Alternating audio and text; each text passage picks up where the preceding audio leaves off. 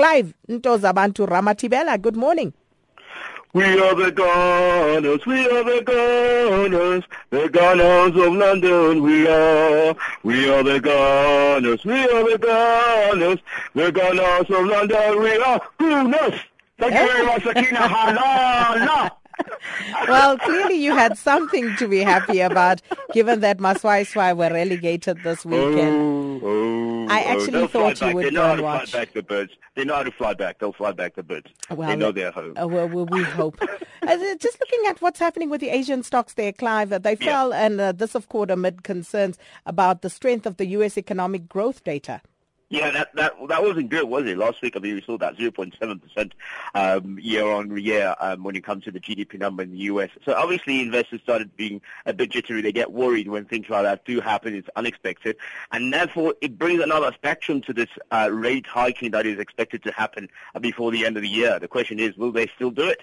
And I like what they said. I like what the vice governor said. He said that you must be very wary when you see data. He says it's not about the date of the hike. It's actually about the data that's coming out of the U.S. that's going to make them see what they have to do to make sure that it happens. So the MSCI Asia Pacific Index lost about 0.4%, which is not great. If you look at that, the Asian shares last month, they fairly went badly because they lost about 1.3% of the actual index. So that's not necessarily great. So a lot of hot times coming up ahead, Sakina. The strong dollar still, though, hampering most of those currencies in the Asian market. So still very jittery at the moment.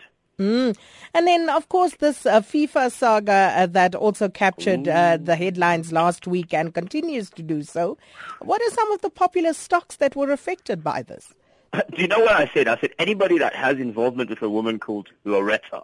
Because, Lorettas are very, very strong-willed. And normally black ladies, I don't know if there's any other white people that call Loretta, but this woman is very feisty. And she went on this. She explained why the further comments were made over the weekend about the investigation. And what that did was, amazingly, even some of the football partners, like the FIFA partners, the partners in terms of sponsorship, some of the stocks went down slightly.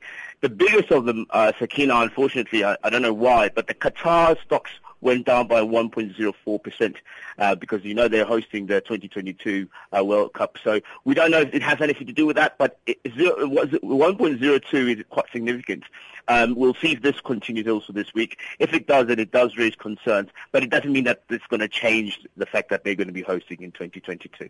And of course, China now, they're considering doubling local bond swap programs. What's that about?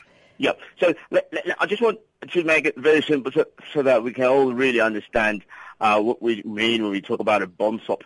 It's really a swap for debts, So, for example, if you're taking out a mortgage or you have a bond that you're paying up, and then you transfer that. A lot of people actually do it into shareholding, which makes it doesn't mean that you lose the value. It might, depending on obviously the exchange and the price, but it doesn't mean that you lose it. But you just transfer the debt into some different asset.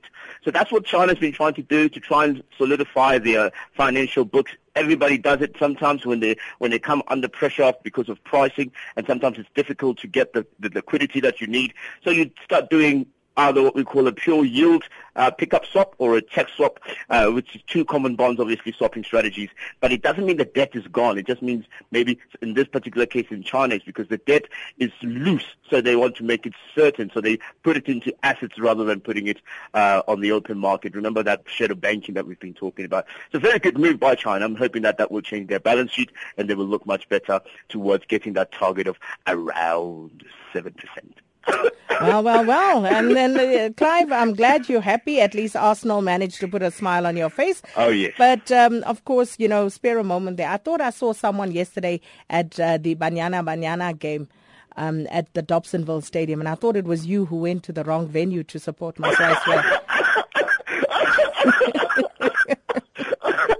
I've never seen birds fly so low, ever in my life. It's not a laughing matter, Clive.